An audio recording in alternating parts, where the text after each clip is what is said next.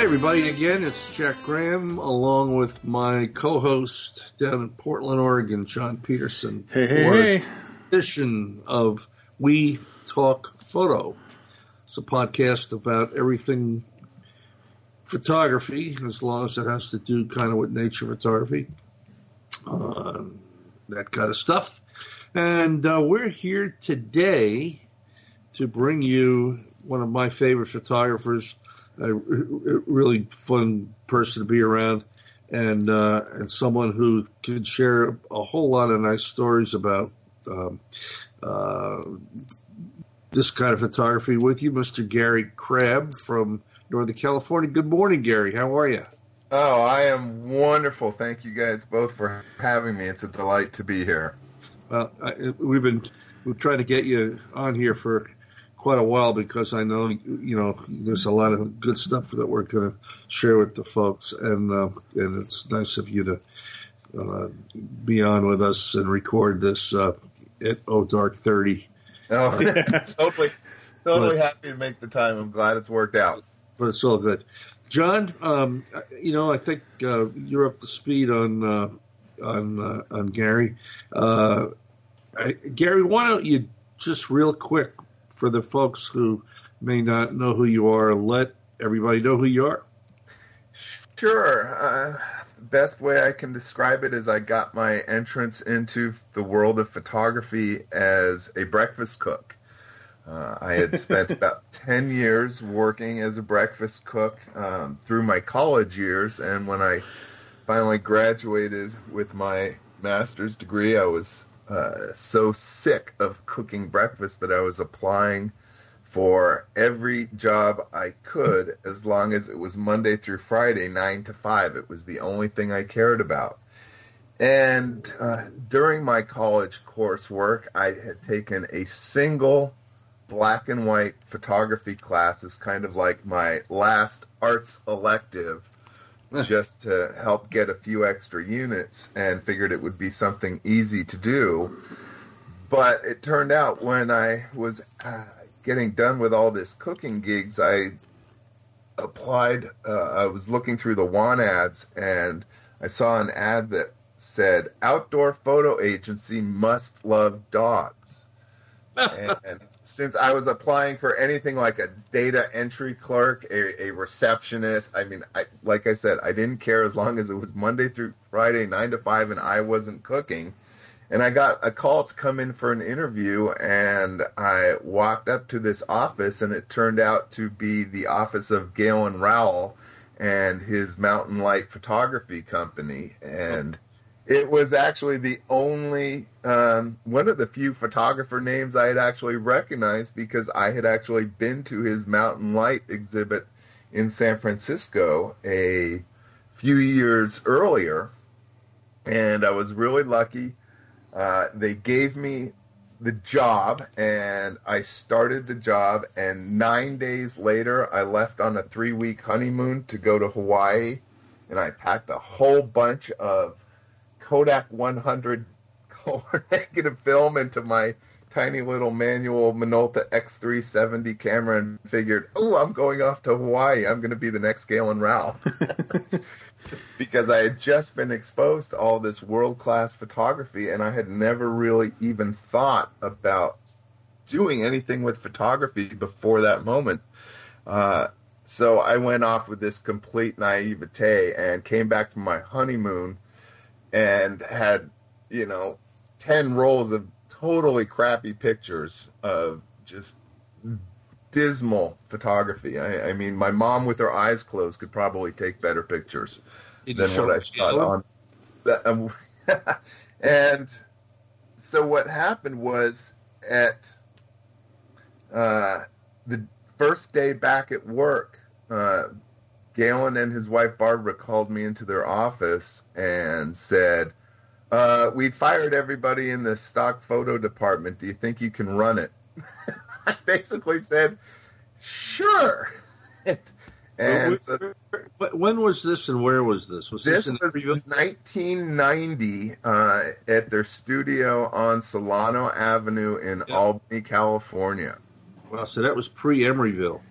It was pre-Emeryville, exactly right. I was involved with the move to Emeryville. And yeah, so that started a tenure of just shy of 10 years where I managed his image library of about 400,000 slides, none of which were in a computer database.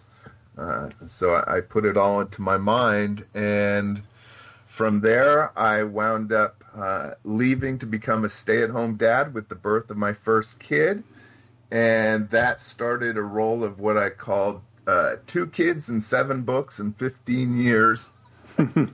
And so since that point, finally my kids have now both graduated high school, and I'm just kind of settling back and enjoying the life of not being the stay-at-home dad running my kids back and forth to school. What did Galen do to, pretty much everybody who knew him. In fact, it was a funny thing because my wife and I were at the soft opening the week before, at the party before the Emeryville gallery opened up, and it was quite a place. But everybody that Galen got close to, he rubbed off on people, and I mean, was that a great experience for you, or what did you get out of it?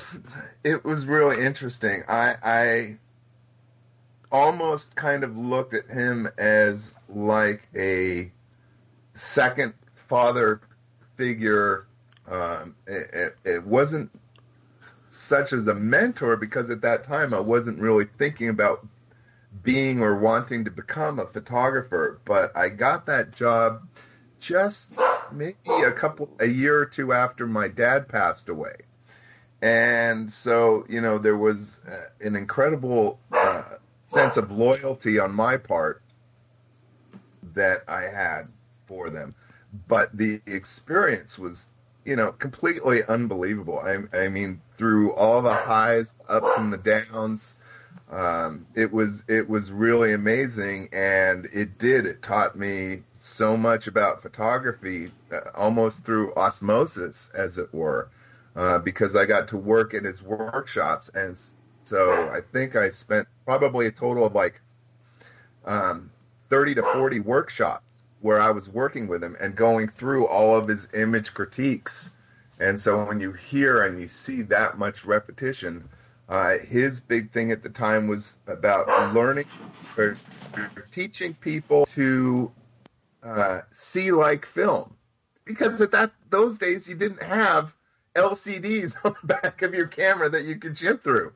And so part of the real key to improving your photography at that point, you didn't have a visualization. You needed to learn the language of what film was and how it would look before you even snapped the shutter. And so that was highly invaluable. Probably the most invaluable thing was learning that kind of fluid language so that you could recognize what was going to be a good shot. I remember that he used to comment about, I think it was Art Wolf, who said one of the great steps in becoming an excellent photographer is knowing what shot not to take. Yep. Because you can look through the exactly. You can look through the viewfinder and go, nope, this doesn't work. Yep. and without having to chimp or cheat or look at the back of the camera to find that out. So that was probably the great, but yeah, all sorts of wonderful stories from that era. I bet. Hey, John? Yes, sir, Jack. Why don't you take over here for a second? Well, Garrett, so great intro, great start to photography. Where would you say that you're at right now? I know you do a lot of commercial work, a lot of personal work in the landscape space, a lot of teaching. Yeah, so at the moment, over the last probably couple number of years, I've been doing a mix of regular teaching. In fact, I teach fairly regularly at Point Reyes National Seashore, which is a real delight because I get to show up and just teach. I definitely work with a bunch of private students and private consulting clients and stuff like that. Most of my print sales right now are going through kind of corporate designers and art consultants and stuff like that, generally trying to do relatively large prints, large installments, murals, stuff like the 8 to 15 foot or larger range. I've had some of my prints blown up to about 80 feet. Wow. which is kind of cool to see. My commercial work has been a little bit limited. I do them for occasional stuff at the moment. I've been kind of partially semi-retired a little bit. My mom had gone through a couple surgeries and health issues, and so I've kind of enjoyed being the freedom to be available to her since she's local and stuff like that. And the other fun thing that I've been doing, because a solid half of my career background was in photo editing, in stock, stuff like that, I've worked with numerous clients on the non-picture side, the library side, or the asset use side, where I'm dealing with photo permissions, rights management. I'm helping edit portfolios. I've been, giving keynote presentations at various photography venues around this stuff. I've done photo research for books. Publishers are looking for, all sorts of various content. Right now I'm working with a corporate client, working in their office, cleaning up an image library of like 120,000 images that they've amassed over the last 15 years, and trying to clean up to make their operations more effective and thoroughly user-friendly to their staff. And so that kind of plays on the fact that I've played on both sides of the photography fence. I've played on the side where you take the pictures, but I've also played on the other side by the people who use the pictures or need the pictures or want the pictures. So I work with clients on both ends of the field. Oh, that's cool. So you used to be involved pretty much in the stock photography business going through the years, yeah? Yeah, absolutely. I ran Galen's stock operation. I managed his network of international agencies and, distribution of material and stuff like that. When a magazine would call up and need something, we'd be the ones to go through his images and pull out a selection and get them to him. And that just easily transitioned, especially with me being a stay-at-home dad and doing 7 books on California. I had built up my own network of stock agencies and worked with various travel agencies or tourism visitor and convention bureaus and stuff like that in terms of generating content. And then I would then distribute those out to agencies, and had a nice big stock library going right about the time the stock world kind of decided imploded. To take down. I call it the down escalator. Yeah. The Macy's Bargain Basement Parade. And it was a quick escalator, by the way. Yeah, it wasn't quite an elevator, but it was a pretty rapid descent. Yeah. So, just, I don't want to dwell too much on the stock business, but I know you're a genius in it. Is it completely over, or where is it now? And this is really directed to the listeners, and I know I have a lot of them that I've seen on workshops who are trying to figure out how to make some money in the photography business. Yeah, that is a great question, and it's one I get asked a lot by my own workshop students and consulting clients, and it's a tough bubble to kind of broach, because you don't want to be completely negative with someone, despite the difficulties and the realities of the industry.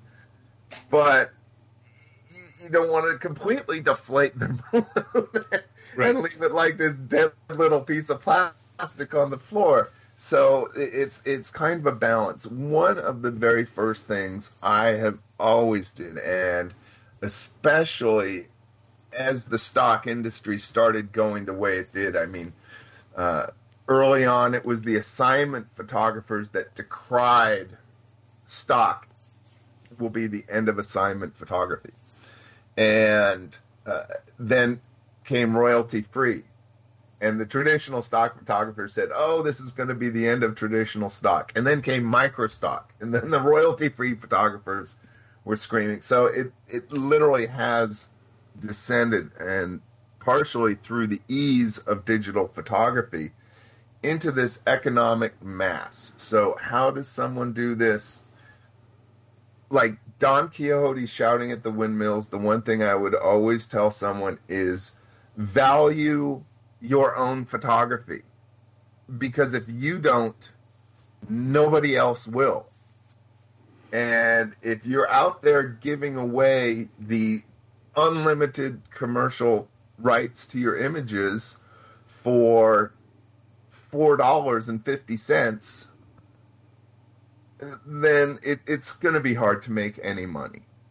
So the best way I can say it now is to do it really the old-fashioned way, which is start calling up, don't necessarily go, if you go the route of the stock agencies like iStock or Dreamstime or, you'll take thousands of downloads to make enough money to buy a cheap lens. So I don't know that is worth the time, and it no longer is for me worth the time and investment to prepare all the images, to keyword them, to make sure they're editorially captioned well, to upload them, to have them go through QC, and then, optimize each image for each different agency, only to get pennies in return. The old-fashioned way was find the people who use the kind of work, pick up the phone, send an email, find the right person, and do your contacts one at a time and build up a personal network so that you could be supplying or on a list so that when a photo agent knows that they need something in particular, let's say your specialty is prairie dogs and jackrabbits, and you're out there and some photo editor knows, oh, I need some prairie dog and jackrabbit photos, that they know you're the person to go to because you've already established that relationship. And then you can license your image one-off to them and, make some more money. Yeah, I mean, even if you sell it for $100, you're keeping all of that $100, not letting an agency keep 80% of it and you getting pennies on return. And so it takes a little more personal effort, but I find the rewards are much better, and I think that's the way to break through. The clutter is so thick at the bottom that you have to be able to stand up and beyond that. And look for clients who are wanting to build their own library of images and help them out by shooting that way. That's a good point.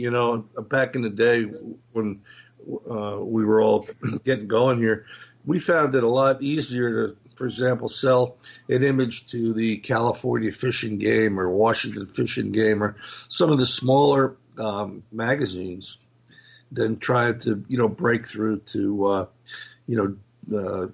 Condé Nast Traveler or whatever. And then I think that's a good idea to keep looking at the smaller venues maybe rather than the big guys, because this business is very tough.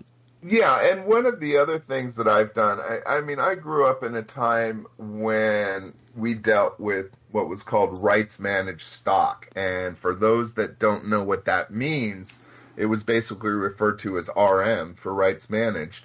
it basically meant you were valuing the photo or the license for the use based on how and where it was going to be used, compared to royalty free like they do now, which is just pricing based on the file size.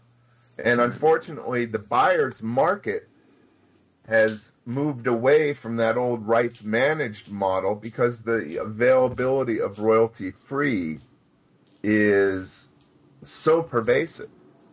And one of the things that I found that helps, especially in dealing with clients, is because you just can't price as high as you used to, because the availability of imagery now is so extensive.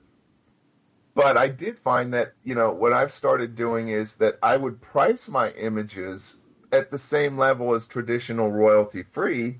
So, I could maybe sell something for $175, but I don't have to give them unlimited rights. So there's kind of a nice line that walks. As I'm not giving away the entire farm for the $175, but the client is also seeing a price that they're used to seeing and is easy for them to okay. And so I find that, the days of getting $400 for a quarter page, in an international magazine is kind of going the way of the dinosaurs. It's just not here anymore. So you have to be able to take what you can working with the market conditions. Yep, great point. Hey, so kind of, Gary, taking things kind of into the present, I think one of your big exciting pieces of news is your collaboration with the United States Postal Service. Oh, yeah. Which is pretty awesome. So 7 seems to be my lucky number. Thank God it doesn't apply to kids. I I've had 7 published books over the time that I was being the stay-at-home dad with my kids here. And then must have been a couple years ago, I just got an email out of the blue from someone saying, hey, we're interested in possibly using 1 or 2 of your images for some stamps. And I was like, oh, sounds great. And then probably didn't hear anything, which is very, very common when you're dealing with clients. And you didn't hear it from me, but client is sometimes a 4-letter word. But I went through probably months not hearing anything, and then bam, in comes another email right out of the blue saying they would like to license 7 of my images as forever stamps as part of a collection that was called America the Beautiful, and it was based on the hymn. Now, the collection is actually called Oh Beautiful, based on the hymn America the Beautiful. So they had a sheet of 20 stamps, and I think there were maybe a total of 9 photographers that they used. So 7 of those 20 were mine, and they had like 5 stamps represented amber waves of grain, the fruited plains, sea to shining sea, purple mountains majesties, and that sort of thing. And so they selected, I think, 6 of my images from California. One of them was of Crater Lake in Oregon. And ironically, 6 of the 7 images were some of my older film shots. They were from deep in the archive. And so I'm not exactly sure where they dug them up.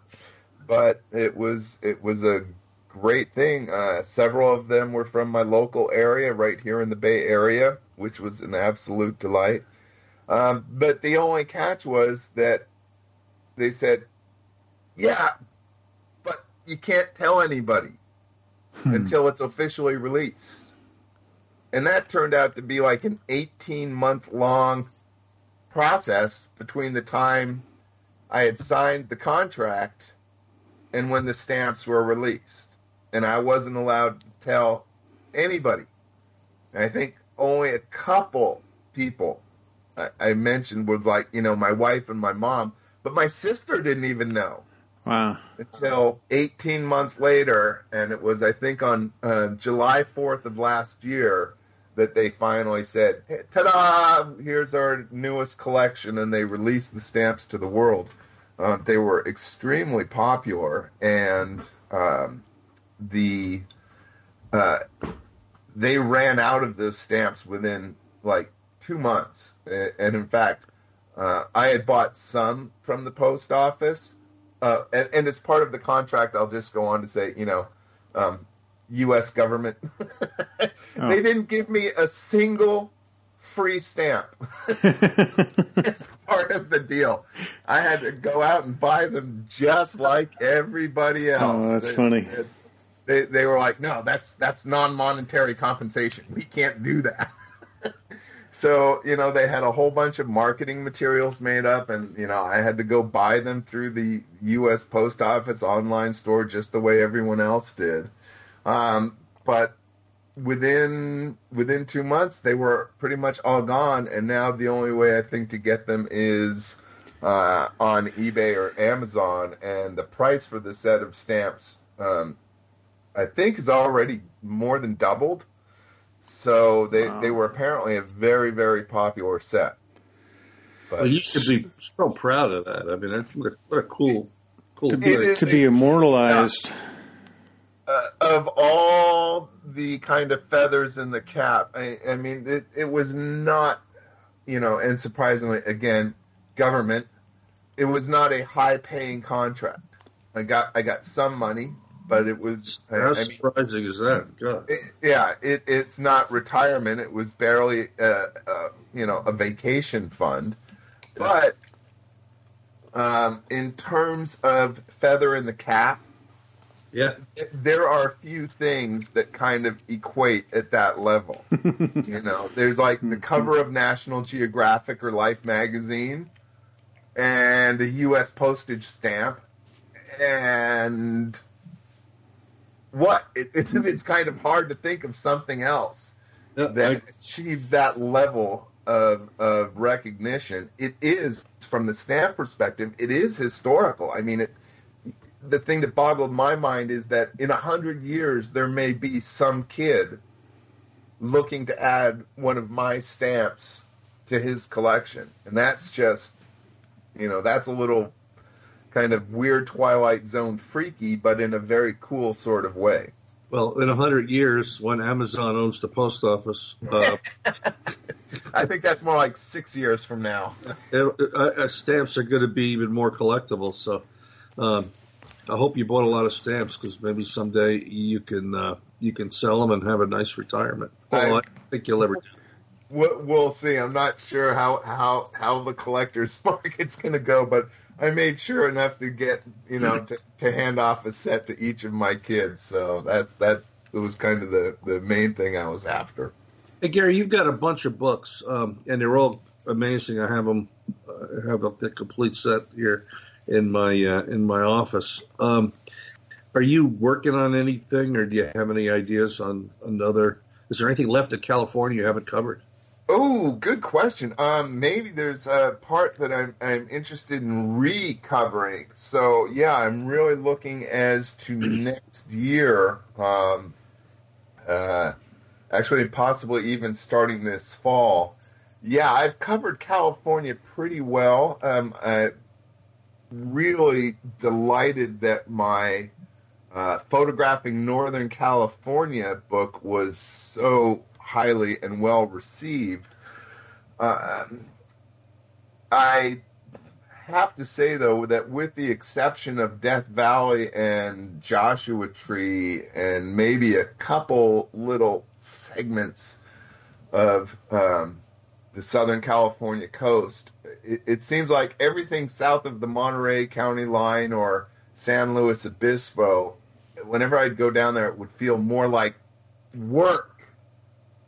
You know, with a capital W, as opposed to, you know, a photo shoot that I would enjoy doing. So you probably won't find me stomping around the L.A. basin too much. Yeah, I hear you. But actually released. I had a book on Yosemite in the Eastern Sierra that was now out of print, and once you've done a book on a certain area, you're generally contracted against doing any other similar competing titles. And because the Yosemite book is now out of print and the publisher wasn't going to be reprinting it, she released me from that contractual restriction. So part of me is thinking, I haven't been to Yosemite anywhere near as much as I would like. So I am thinking about doing a self-published book back on possible Yosemite in the Eastern Sierra over the course of the next year. So I'm looking forward to getting back there. Is self-publishing the way to go, Gary? Do you think that's the future?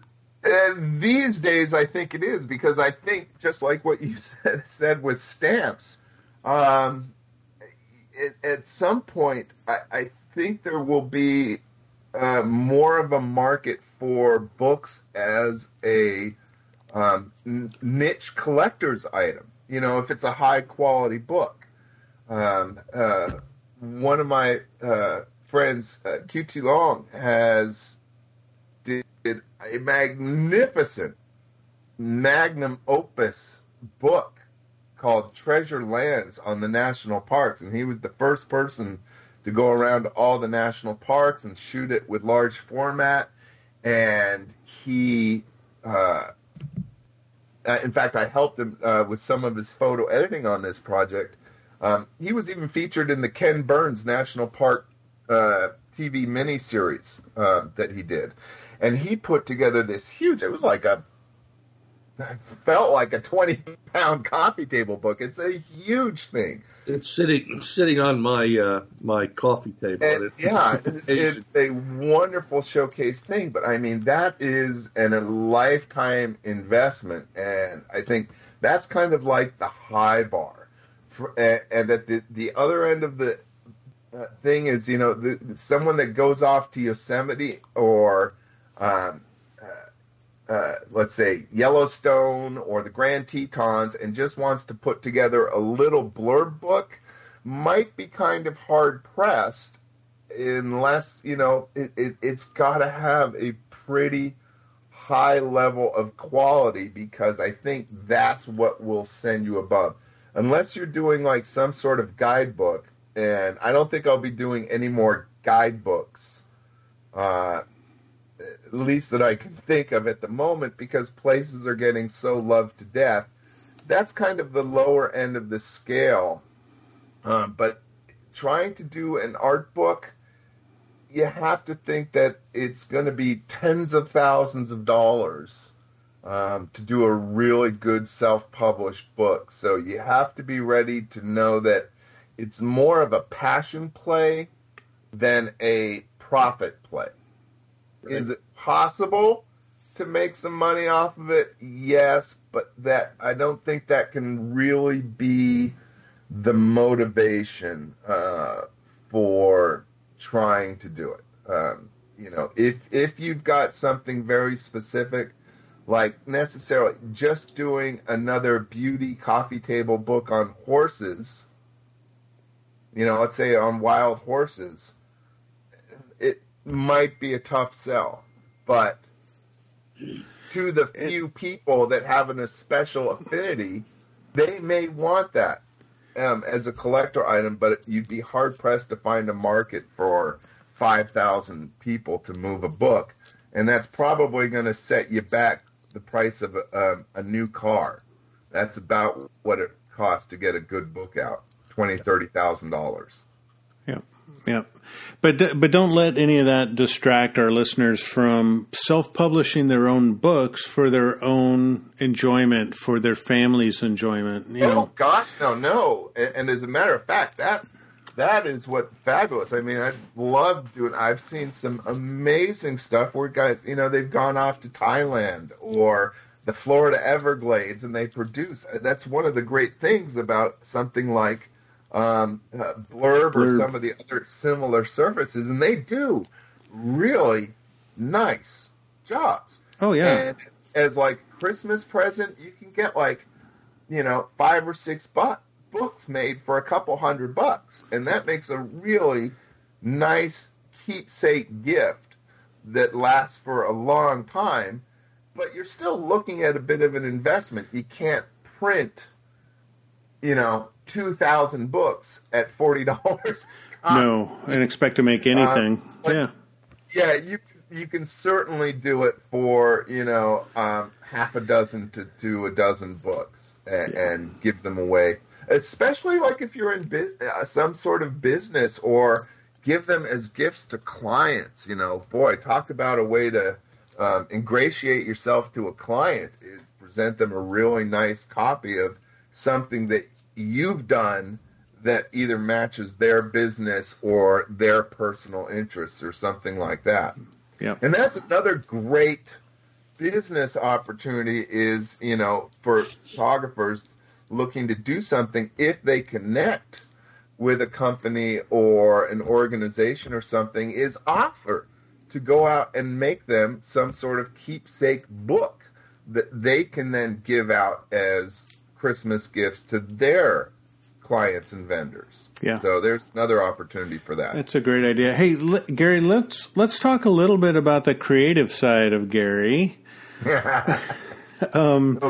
Yeah, in the last little bits of our podcast. So folks, I will, we're going to post up all the show notes, and we'll have links to Gary's website up there, and I encourage everybody to go take a look at it. But, Gary, I think the first question I want to ask you is, when I look at your images up on your website, one of the descriptors that I would use would be a very strong use of color. Okay. Very strong color. I mean, very rich, bold, vibrant, all those great words. Is that an intentional thing with you, or is that just the way things come out? Well, I think it also harkens back to my beginning in photography, that once I started working for Galen, after my honeymoon, I think was like the last time I shot print film, and that was right about the exact point in time where Velvia came out.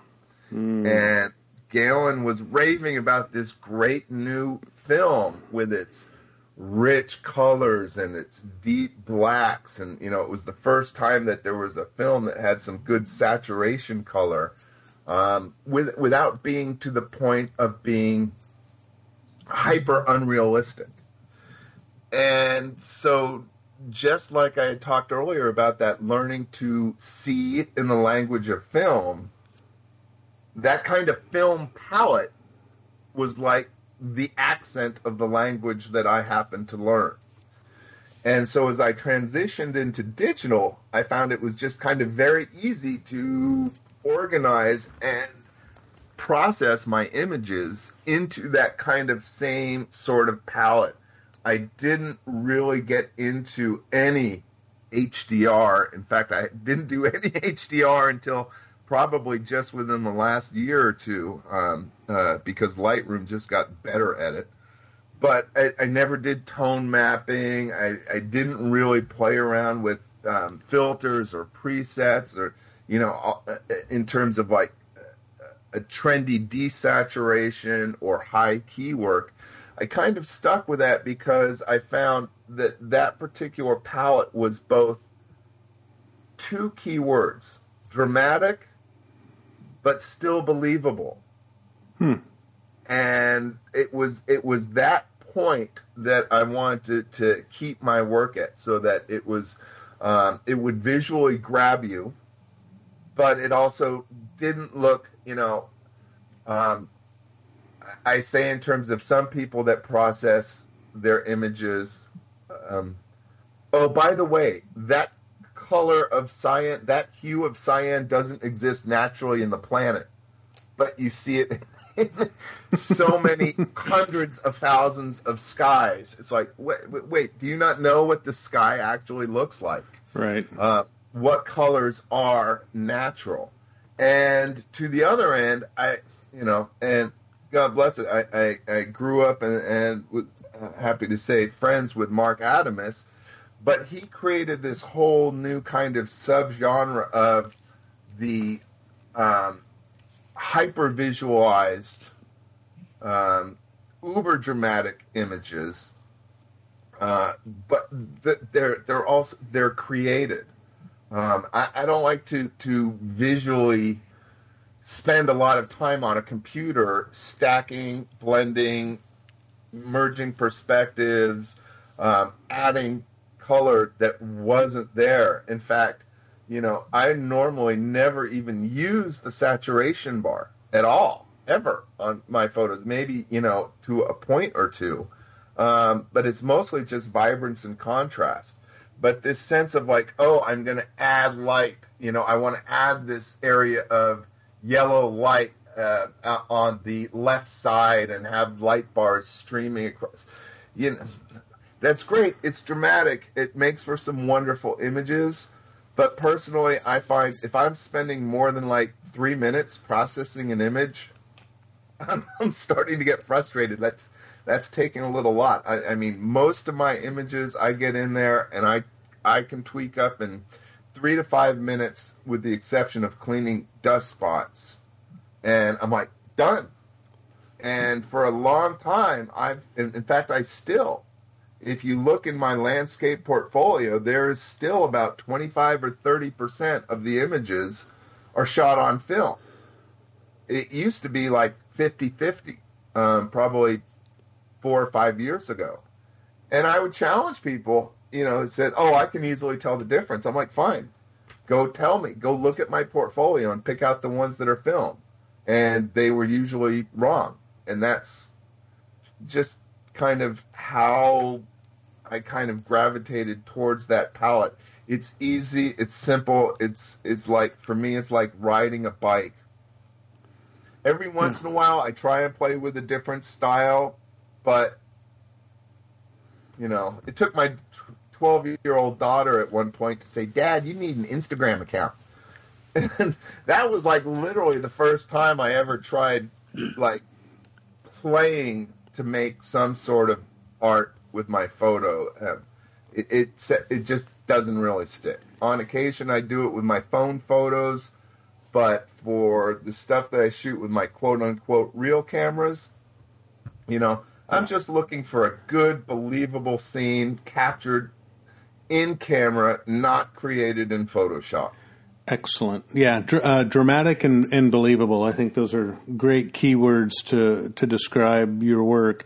What's funny, Gary, is you kind of walked right in. Yesterday, Jack and I recorded a podcast around photo manipulation and where is everybody's limit in terms of how much to push and pull on an image, adding things, taking things out, changing the skies. And it's an interesting debate that has raged in the industry forever.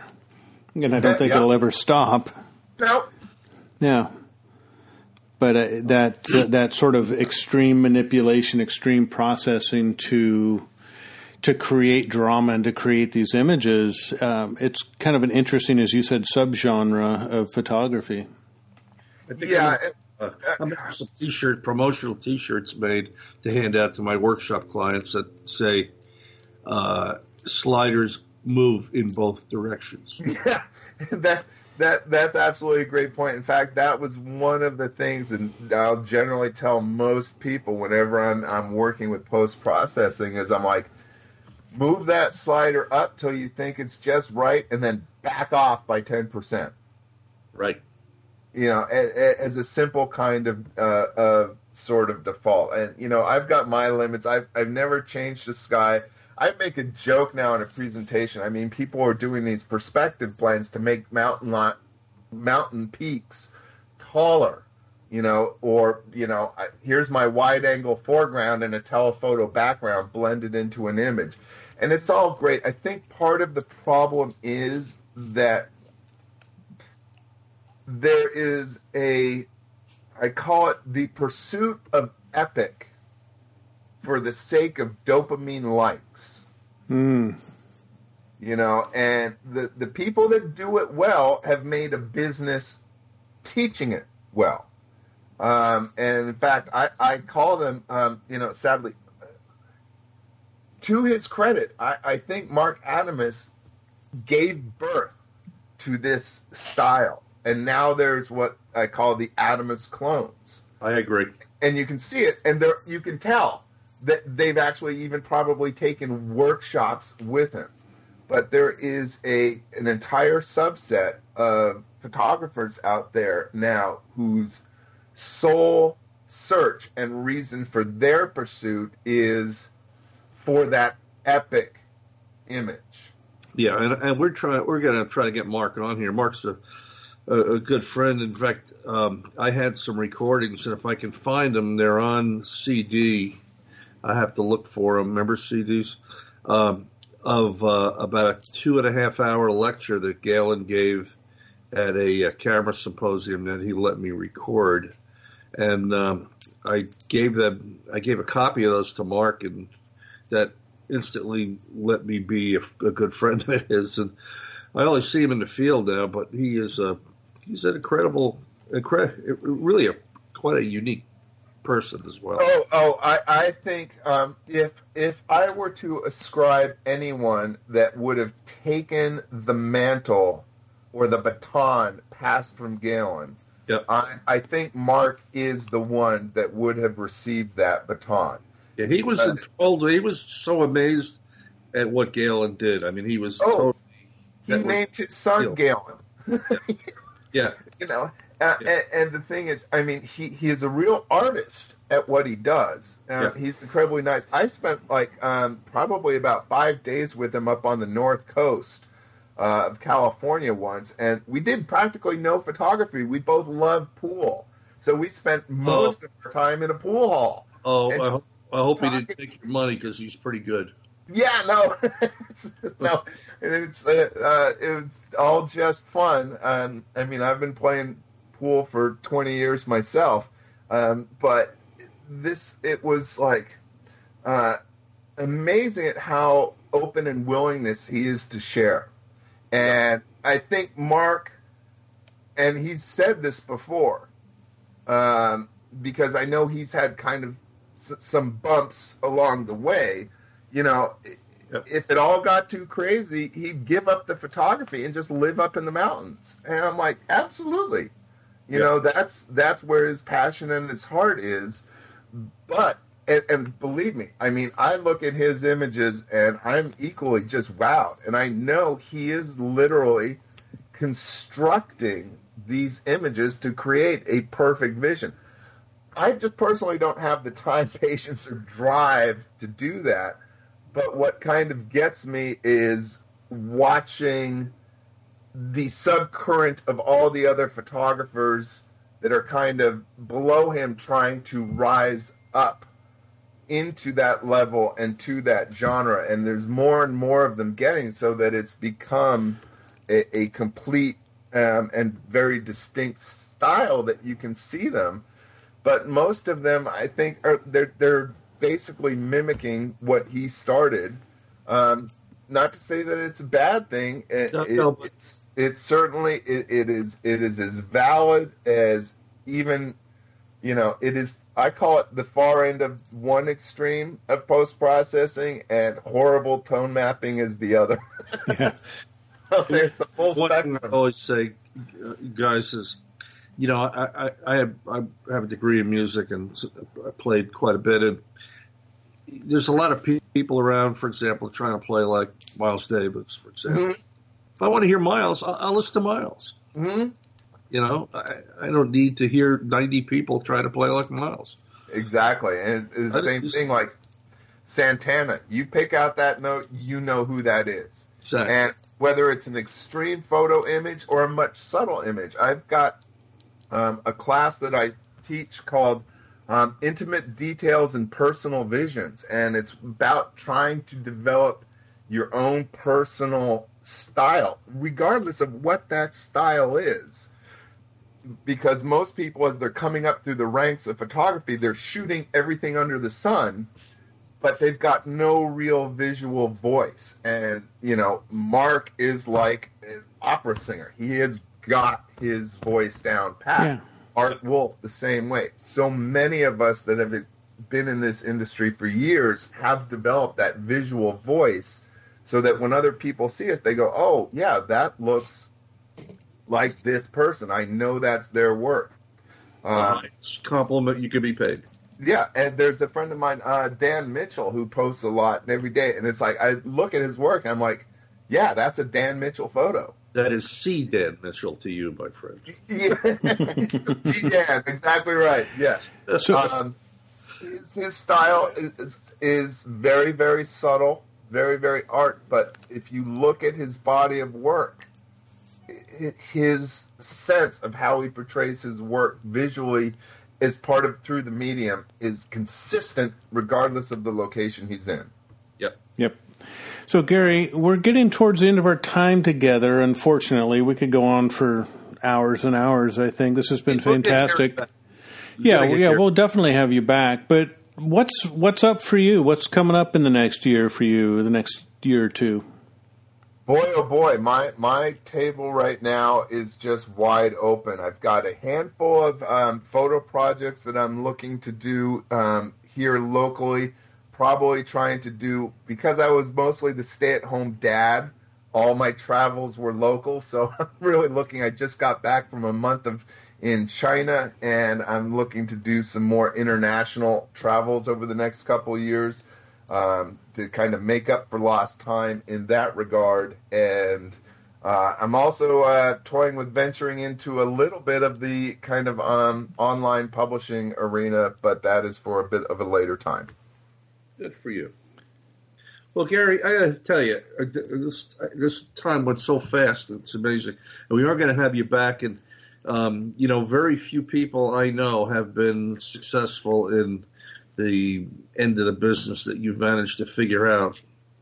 And I think you're a wealth of information, especially for the kind of new photographer who's trying to figure out how to make a living in this business. And I think that's why you see 9 pages of photo workshop ads every month. It was just, you've got so much information to share that I think we're kind of almost touching the beginning of what we can offer our listeners. So we'll get you back on here in a month or two. And it would be a delight anytime, guys. It was it was a real pleasure to have you, and thanks again for making the time for us. I know you're super busy. As we do at the end of every podcast, we do let everybody know that we do have a website, and that is wetalkphoto.com, where you can look at show notes, you can look at older podcasts you may want to listen to, and subscribe, please. And if you're in the mood, you can like us and tell us good, bad, the good, bad, or the ugly, as they say. And we'll try to and feel free, if anybody's got any ideas or thoughts or comments, we do have an email address, wetalkphoto@gmail.com. And I think we put a nail in this one. Gary, indeed. Thank you enough for being here. Look forward to our next time together. I hope it's not, hope it's not at Napa in a year and a half. Absolutely wonderful talking to both of you gentlemen, and I really appreciate the invitation to come on. I'd be more than happy to chat with you again anytime, guys. It's going to happen. All right, guys, we'll talk to you soon. Again, thank you all listeners for checking us out, and stay tuned for more from We Talk Photo. Bye-bye. All right. Bye-bye.